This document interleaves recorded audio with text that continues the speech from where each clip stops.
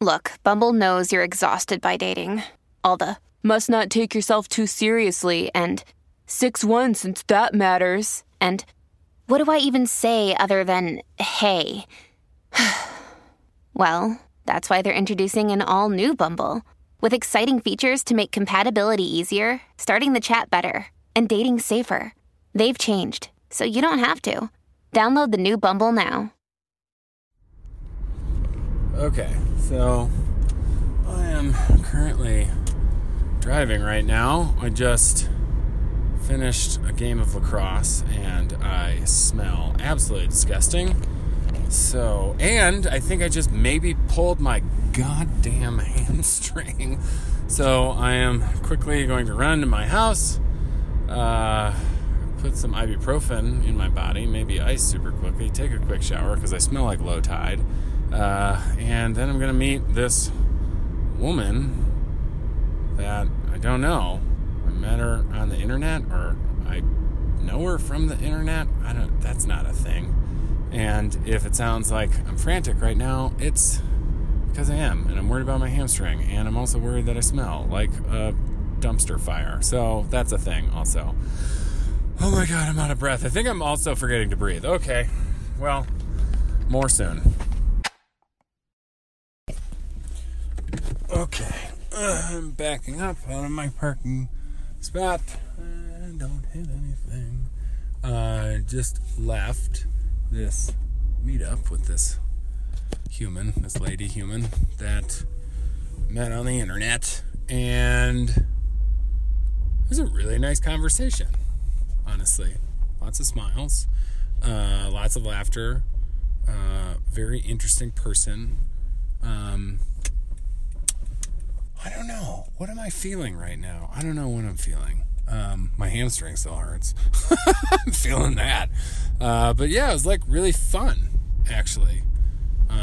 Really great conversation. So I guess mostly I'm feeling like, I think rather than looking at this, challenge to go out on a lot of first dates and meet a lot of people as this kind of like bummer of a task, or like this like arduous, hard thing, or this thing that is like kind of making me like sad or mad or angry or something, that I have to do this. Mostly like in the middle of dinner, I was kind of realizing that really like what I get to do is do what I love, which is to chat with people, learn about them, and meet new people. And maybe because the challenge is to do like a lot of that it takes the pressure off of like, this has got to be like the classic John Hughes meet cute, like beautiful first date story thing. Anywho, that's it for now.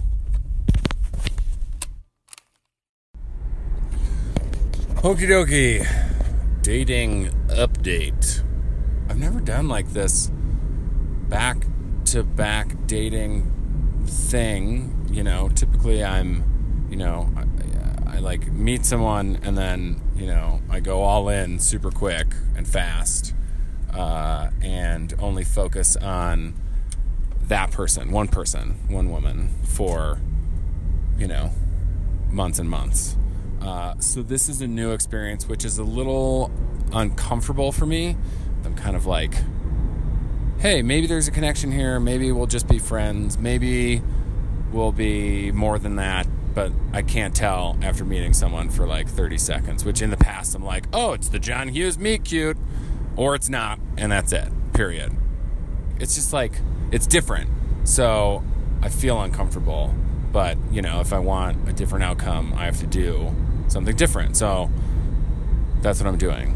I'm saying yes to meeting new people. I'm feeling positive about this new kind of like system and new plan. So I'm really psyched on that. And that is really cool. Patty, do you always make date diaries? Oh, yeah, totally. Like, I just love the sound of my own nervous voice. No, man, that was super uncomfortable for me. But I don't know. I just wanted to have like something to commemorate this like big step in my life. Oh, Well, would you like a participation trophy? Oh my God, Elizabeth, just... Okay, well, I mean, dating seems like it's going well. Yeah. Except for your weird obsession with living in a John Hughes movie. Yeah, well, I love the origin stories of couples, like the meet cute in the movies.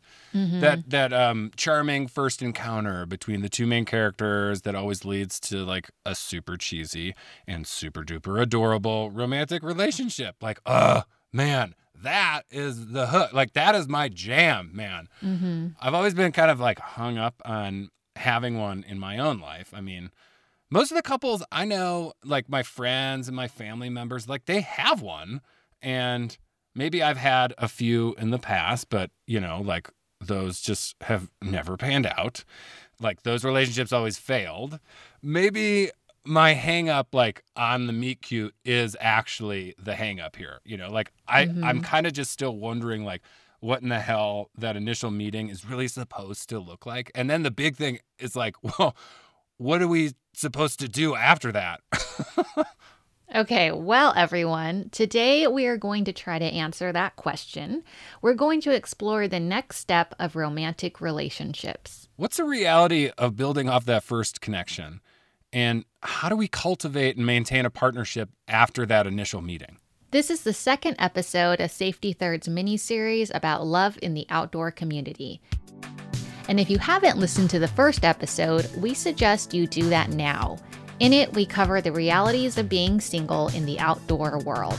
Okay, now let's jump headfirst into some adorable outdoor love stuff. I'm Patty O'Connell. And I'm Elizabeth Nakano. Welcome to Safety Third.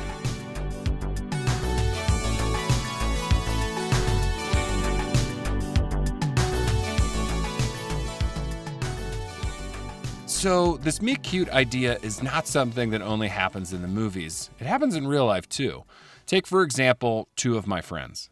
I had just moved back to Lander under pretty bad circumstances, and my world had kind of essentially just fallen apart on me. This is Annalissa Purdum. I had just had my heart utterly shattered.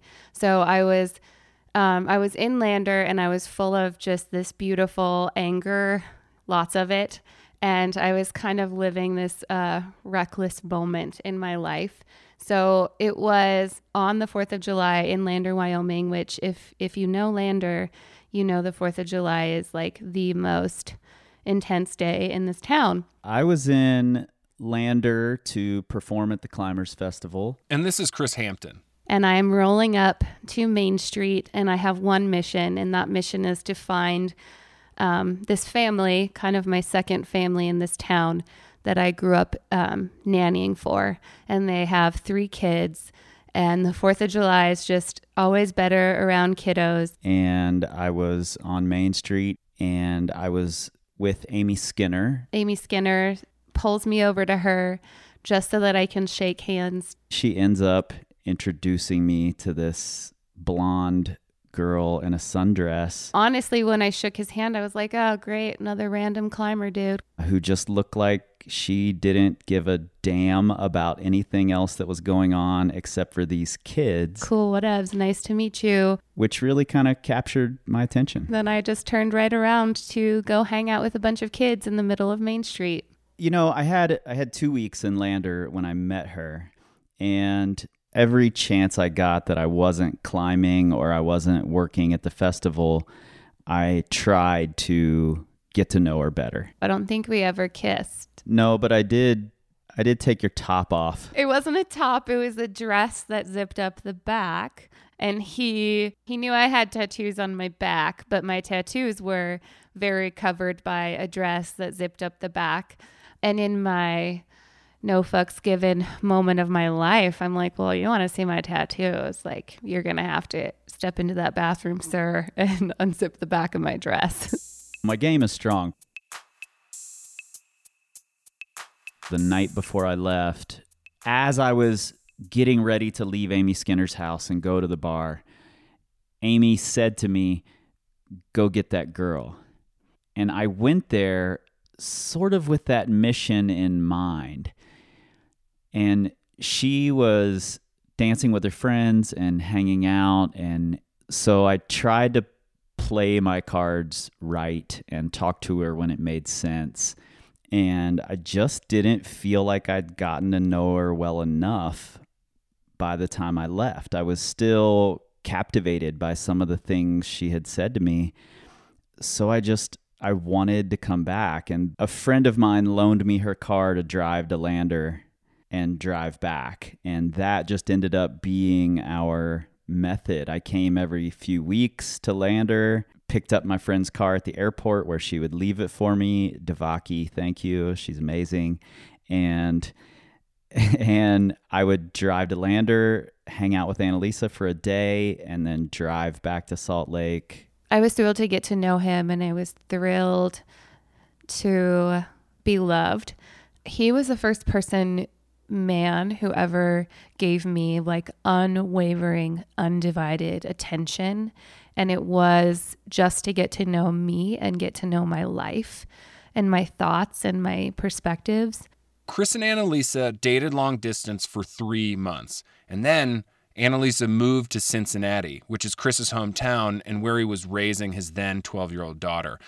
Do you think that sounds maybe a little rushed and a wee crazy? Well, it wasn't for Annalissa. At that point, I couldn't live with not knowing what our relationship could be. Like, I couldn't fathom living the rest of my life never having tried and never having found out. Oh my God, oh my God, oh my God. I love it, I love it, I love it so much. Okay, like in your face, super loud off-actor origin stories.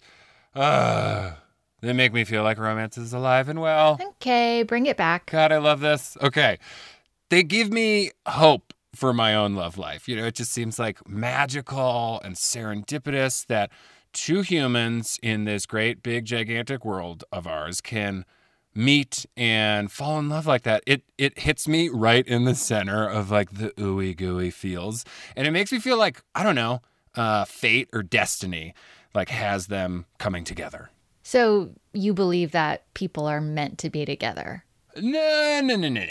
Like, I don't believe in the idea of the one. That is kind of bonkers to me. And I definitely don't believe that there's like some type of thing in life moving us around like chess pieces or like orchestrating our lives. That seems weird to me.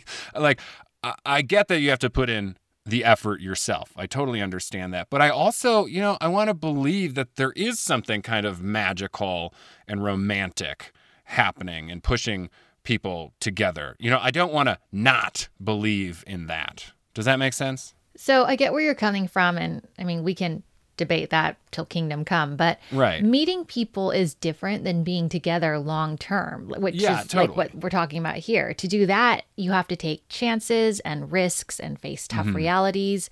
Yeah. And lots of relationships don't have that super cute initial meeting. Like Kris and I were just friends for a while. And then eventually I was like, oh no, I think I like him.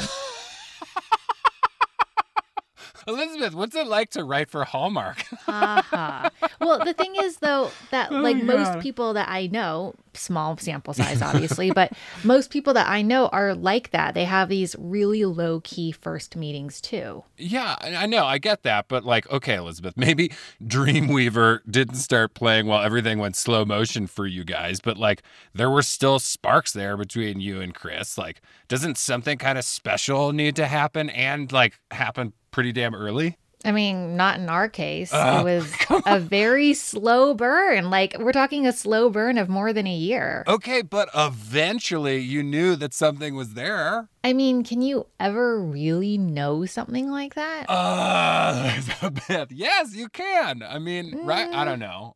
No. Yes. No. Okay. Thank you. Great. Look what you've done to me, Jesus. You're welcome. Okay. So this is why we wanted to chat with a pro. Enter Annie Mayo. She's a professional matchmaker, and we figured if anyone knew anything about what to look for when you're looking for love, it would be her. And Annie is part of a growing industry of people trained to help us pair off. Matchmaking, dating coaches, online dating, they're all on the rise, and they have no sign of stopping. In 2015, the industry was worth $2.5 billion and projected to hit $3.2 billion by 2020. Annie has been setting people up in Colorado since 2011. She currently runs the elite matchmaking division for It's Just Lunch. That's a national date finding service that handpicks a lunch or dinner date for their clients. And Annie started off our interview with an interesting thought. Chemistry, that idea of chemistry and butterflies, happening like right away. That is one of the hardest things that as matchmakers we run up against, when I don't necessarily believe that you have to have that like chemistry and that butterfly feeling on that first date. Really? Yeah. My husband, I thought he was kind of a goober. Like, I was like, he's not my type. I don't really want to go out with this guy again. But he was funny, and I don't know. I just moved back from California. I wanted to give it a shot. We went to the same high school, so I went out with him again. And each time I saw him, there were other sides that I saw to him that made me like him more and more. And I think that, I know that doesn't change once you're in a committed relationship. And once you get married, there's all these different levels that you hit, right. Deeper levels of like vulnerabilities and different sides of someone that you know. So that idea of like fireworks going off at first meeting, like you don't necessarily need that?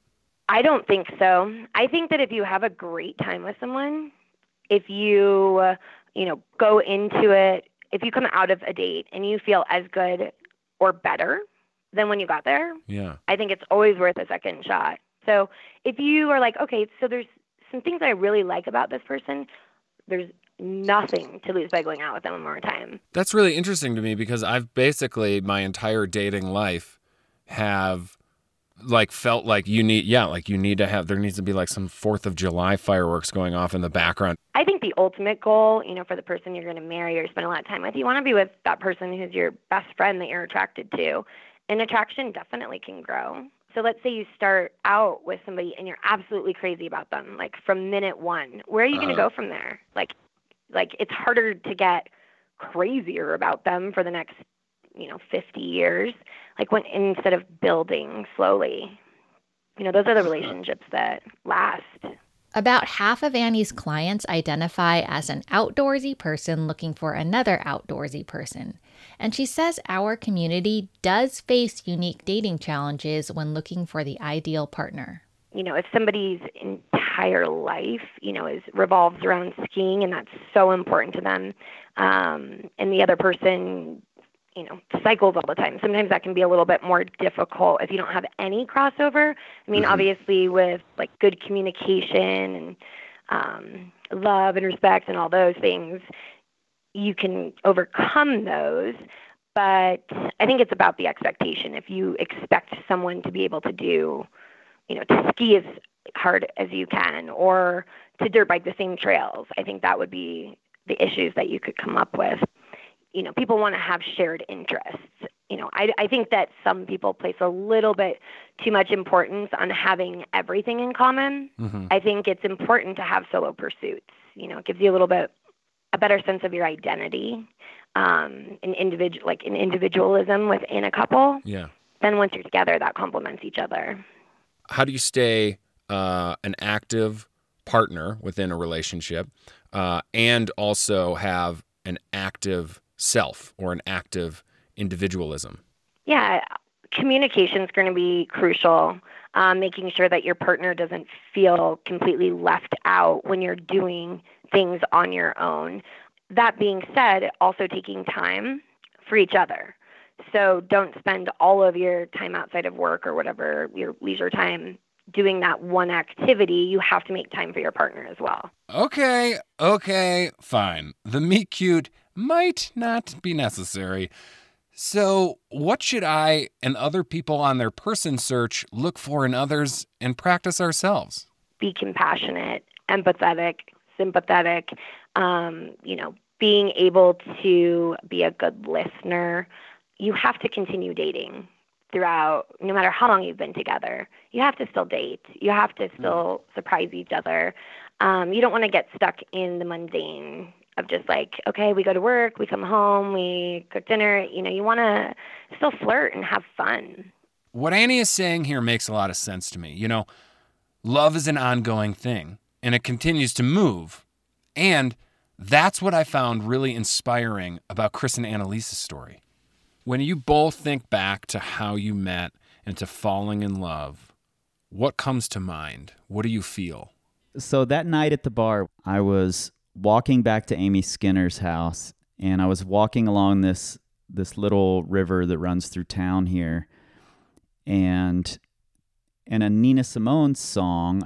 Nina didn't write it, but her version of this song was stuck in my head, and she's talking about wanting to travel with this person and just wanting to get to know this person, essentially. So that song just ran through my head for the next hours. And I went to my computer. Before I even went to sleep that night, I got the song, I chopped it up into samples, and I made a beat using this Nina Simone song that then over the next week before I came back, I wrote and recorded a song to about that day on the 4th of July. And then I gave her that song when I came back. It was like finally being able to breathe again, and like you just take that beautiful gasp of fresh, crisp air and you're just like, fuck yes, I feel alive. I feel lots of things, but I feel like super alive and that life is worth it. So how do you make sure that you still feel that today and tomorrow and forever and ever and ever and ever? To be perfectly realistic, I don't know that that's something you do need to feel every day, every moment, forever and ever. If you can find flashes of it, I think that's really important to have. And we both follow our passions rather than just giving in to the other person's way of life. Then we come together and can share those passions with each other because we both understand it. And I feel like too, we're a good balance of personality. Like Kris, he's a workaholic and would just like work himself to death if I didn't pull him out of that and remind him how beautiful everyday life is around us. So I don't know that the relationship has to continue being those 4th of July fireworks. When it becomes something more grounded and stable and trusting, that's when I think it gets even better.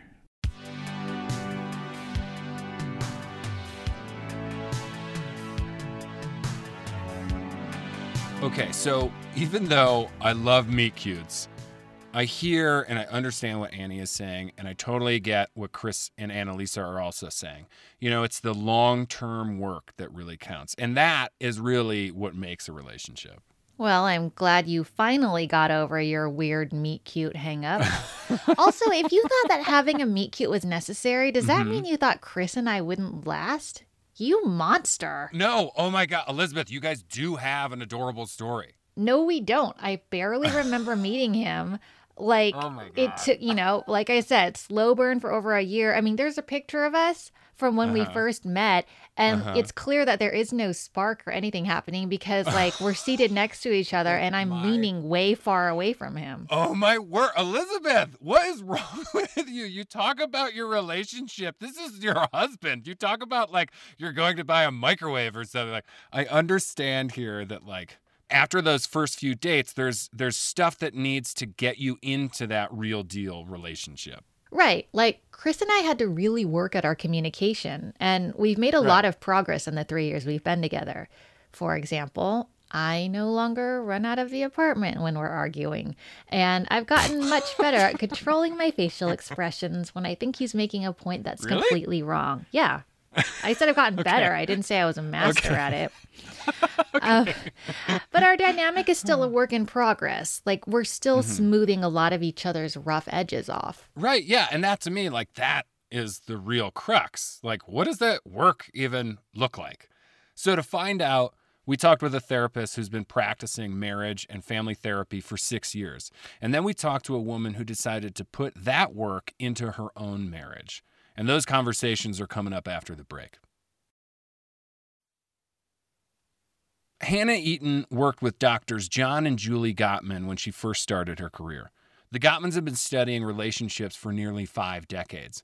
They're famous for creating the 7 principles for making marriage work. They're things that healthy, satisfied couples do. Hannah eventually took the knowledge she gained working with the Gottmans and combined it with her love for the outdoors. She co-founded Sequoia Immersions with her husband. Their practice combines traditional talk therapy with couples wilderness immersion retreats like multi-day river trips in Utah, sea kayaking in Alaska, and backpacking in Yellowstone. All of her work in and around love has shown Hannah that the keys to success in a relationship are the same for folks in and outside the outdoor community. And you might be thinking, if you need couples therapy, that means the relationship is a dud, right? Nope. Think of it like this. If all you have is a hammer and you need a screwdriver, you head to the hardware store, right? Well, therapy is about expanding your toolkit. And that's what Hannah does. She gives couples new relationship tools. Like taking time to update one another on your inner world. Like, who are you and who do you continue to be? I think also a big part of it is this concept of turning towards. Like, there are these bids for connection in our everyday life where basically our partner may reach out to us in small or bigger ways, and couples who proactively are turning towards their partner who are responding to those bids, I think, end up feeling a lot more connection. They feel heard and understood, and like their partner values and respects them. I think just spending quality time together is so important as well. You know, learning how to manage conflict. All relationships have conflict, so it's not about just trying to problem solve, but really learning how to manage it in a way that can you both feel respected and understood through the process. Some other key pieces are just, you know, having shared meaning and goals together, having a sense of intimacy and romance and having fun together, or all sorts of different elements. But those are some of the key ones. So then, how can people tell within themselves that they're ready for a relationship? I don't think we're ever like really 100% ready for, you know, to get married or for the perfect relationship or to have that child. But a huge part of it is being open to learning about another human being, learning about yourself through the process, and being open to learn how you work within your relationship. Part of what Hannah is describing, that figuring out along the way, is striking that sweet spot of interdependence. For me and Patty and a lot of our listeners, finding a partner who shares our love of the outdoors is important. And this search for a shared passion is pretty standard. A 2016 study conducted by the Pew Research Center found that 64% of married couples said having shared interests is important to the success of a relationship. Right, and I get that, you know, because the converse of not sharing things is what exactly?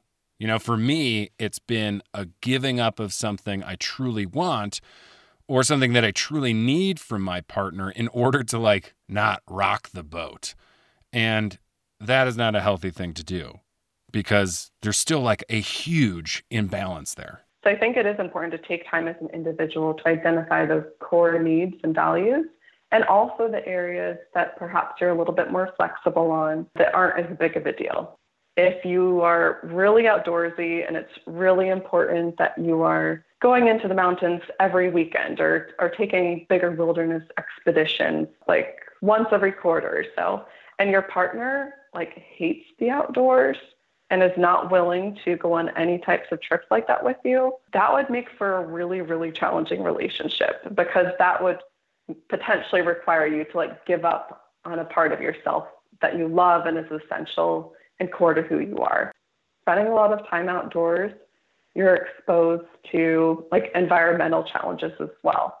This is a place that I think can actually strengthen the relationship and create more resilience, but it can also cause stress on a couple. Or I know my husband and I were on a big bike trip and we like ran out of water in the desert and we like couldn't find water anywhere. And, you know, it causes a lot of stress, but you have the choice to like come together and face it as a couple, or you can let it get in between you. How much time together is best and how much time apart is best? It's really important to spend time together. So finding ways that you can spend time together while also honoring your individual interests. But I do think it's important to have a balance of together and individual time. So just figuring out, what works for you as a couple, and not feeling guilty. If you want to go take a weekend to do something with other friends that your partner's not as into, that's okay. But making sure that you're also prioritizing the together time. Skiing is incredibly important to me. It is not just a thing that I do, it's really who I am. It's one of my chief identifiers. Do you think it would be a good idea for me to get a prospective partner outdoors into a skiing adventure to see how we handle that experience? Yeah, if skiing is such a core part of who you are, it seems like it might be important to have a partner who also appreciates it and is into it. At the very least, who gets it and who respects that it's so important to you. And also recognizing that, if there are parts of it that don't go as well, or you find that there's that big discrepancy in skill levels, that's okay. That can be a key piece there. If you do go out with a partner, recognizing that the goal becomes about having quality time together while doing an enjoyable activity versus the sport itself. So what does true, real interdependence in a relationship look like? I think essentially it is, knowing who you are, having a strong sense of self, and having a strong sense of your partner, and being able to both rely on one another to have that trust. Are you there for me? Have you got my back? While also not over relying on them. When you're at the place of realizing this person makes me feel really alive, really good. I can be even more myself around them. Exploring what the next steps are together. I think one of the most important things that I repeatedly share with couples I work with and friends is proactively talking about the relationship, proactively checking in on a weekly, regular basis. So you're all right, how are we doing? How have you felt loved and supported by me? And how can I love and support you in this next week? It's taking time to check in and make sure that things are going well. And if they're not, if you're getting off course, to get back on course. And getting the relationship back on solid footing is just one in a series of ongoing steps. There's a point where two people just have to make the decision. Do we want to commit? Do we want to spend our lives together? Do we want to create an intentional family together? And also realizing that, marriage and family and the romantic side of your marriage, it's not a one-time choice. It's a choice that you make every single day, every morning you wake up, to learn how to best love your partner, to love your family.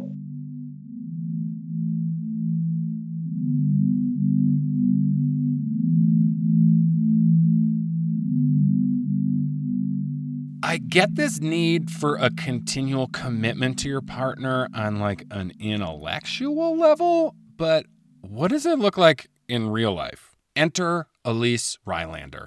She's the founder and executive director of Out There Adventures. It's an organization that takes LGBTQ youth on rad outdoor adventures. Elyse and her wife Emily have been together since 2016.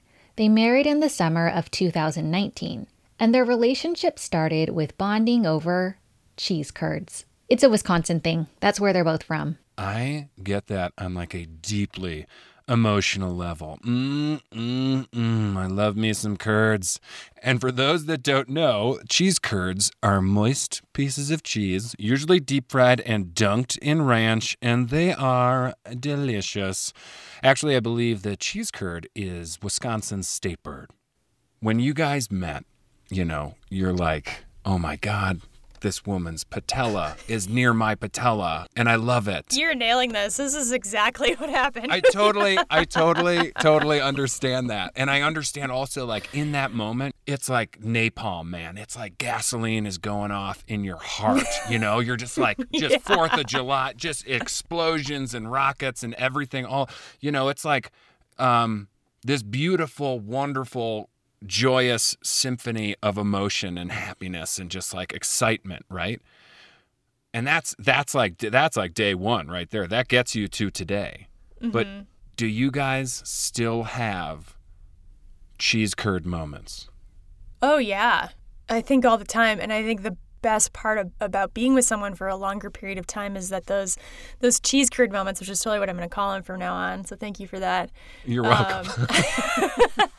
And I hope some listeners call them cheese curds moments too from now on. Me too. Me too. You know, it's when you walk past each other, you know, en route to opposite ends of the house, and, you know, you happen to like brush something or whatever, or walking up the driveway. I think when you're first dating someone, you know, there's just so much, because you aren't around each other all the time.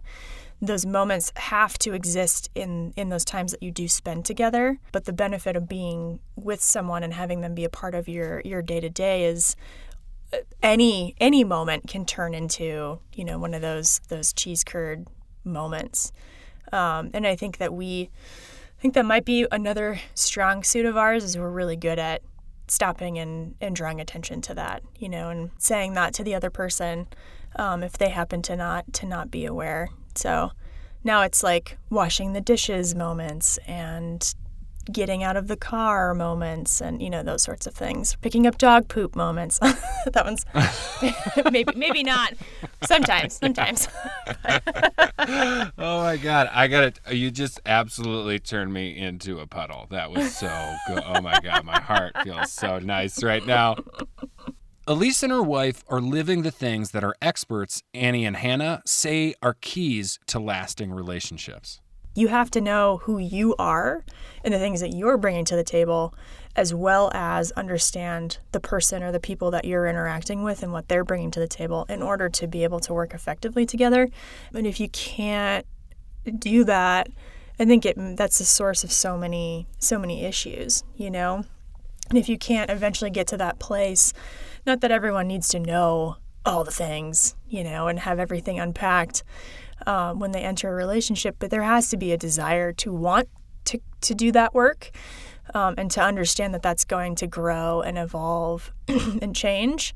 And if you don't have a desire in working on that and being vulnerable and being able to create a space in which you can come forth with that vulnerability and work through it with the other person or people involved, then I think it's really, really hard to do that good work and to create that sustainability. Well, what do you think are the things that are going to help you get to like your 50th wedding anniversary?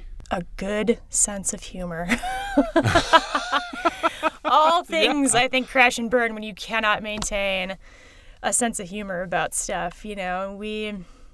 That's something I love about our relationship, is we can always bring it back, you know. And yeah, I think that's so critical. When you start taking yourself so seriously that it prevents you from kind of seeing the bigger picture, the bigger joke, I think you're in a world of hurt when that starts to happen.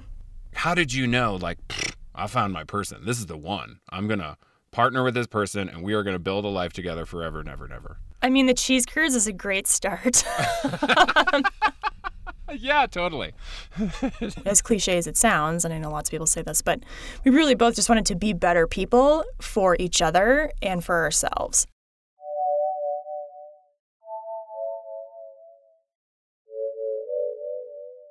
I love the shit out of love. Patty, you're being so glossy-eyed about this whole thing. Like, I feel like whenever we talk about love, whatever common sense you have just flies right out the window. Oh, come on. No, it doesn't. I mean, okay, so I'm allowed to be a human, and humans are just skin bags of protoplasm and contradiction. I can contradict myself here. Like, I love kind of being naive and bubbly about all of this. I don't want to lose that, On one hand, I get it. I just want love to be all mushy and cheesy and all romantical all of the time. But I understand that on the other hand, there's like these practical feet on the ground lessons here, Love is not a movie. And that's actually a really good thing. Most relationships aren't all fireworks and aren't all like ooey gooeyness at first. And it definitely doesn't look like that every day. I think that is actually like a really unfair hurdle to put in front of me, or to put in front of like really any two people that are trying to meet or trying to build that relationship. Yeah, and as we heard from Hannah and Annie, a great life partner doesn't necessarily equal a great adventure partner and vice versa. Right. Yeah, it's a more realistic thing for couples who share passions to share time doing that passion together versus trying to hit some badass goal. Yeah, and I think the real target should be when two people say, yup, you are my person, and I choose you every goddamn day, and I'm ready to work on this every goddamn day. Like, that is the real deal thing that I love. Well, small note, I don't think it's so much work as it is an ongoing project that sometimes needs your attention more than others. To me, work makes it sound like a grind, and in my experience, some days are almost effortless, and then there are others that make you feel like you really need to be in touch with your conflict resolution training that you got from that one college seminar. Okay. No. Like, don't misunderstand me. I'm not saying that relationships need to look like punching the clock at an Amazon fulfillment center or something. But for me, I think you need to be willing and really ready to like chop wood and carry water. Do you know what I mean? Like, There are always going to be surprises, and you need to be ready for them. But I think like the underlying current in a relationship is a trust that this thing just works and that each person is in it as deeply as the other person is. Right. What's clear from talking to our experts here is that there are some dynamics and practices that successful partners share. But the big thing really that stands out is that there's like no one way or right way to do this. But I think the next big question is, how do you stay committed to that work and then maintain that love for the rest of your days? The answers to that are coming out, y'all, in our third and final episode of the Love Traverse. We're going to find out what it takes to preserve love and how to make it flourish for the long haul. We're talking decades upon decades, people. Hey, Elizabeth. Mm-hmm. Knock, knock. Oh, no. Who's there? Owl. Owl who? I will always love you. Okay.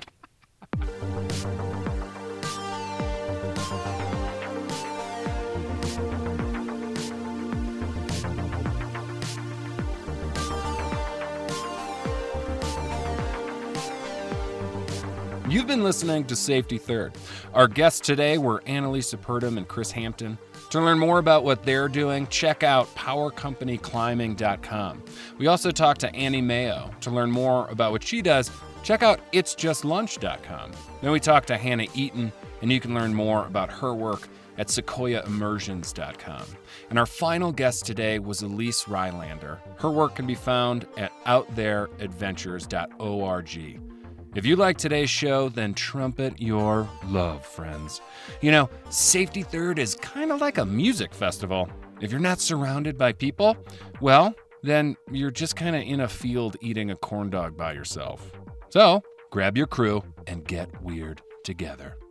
Tell your friends and fam about the show, and if you have an idea for a guest, send us an email at hello@safetythirdpodcast.com. You can find us on the old Instagram at safetythird_podcast and on the old interwebs at safetythirdpodcast.com. Safety Third is produced by Elizabeth Nakano. Alex Park edited this episode. Music by my big brother, Brendan I Sweat Hot Dog Water O'Connell. Art direction by Anya Miller-Berg. Fitz Cahal is our creative director. Becca Cahal is our executive producer. And I'm your host, Patty O'Connell.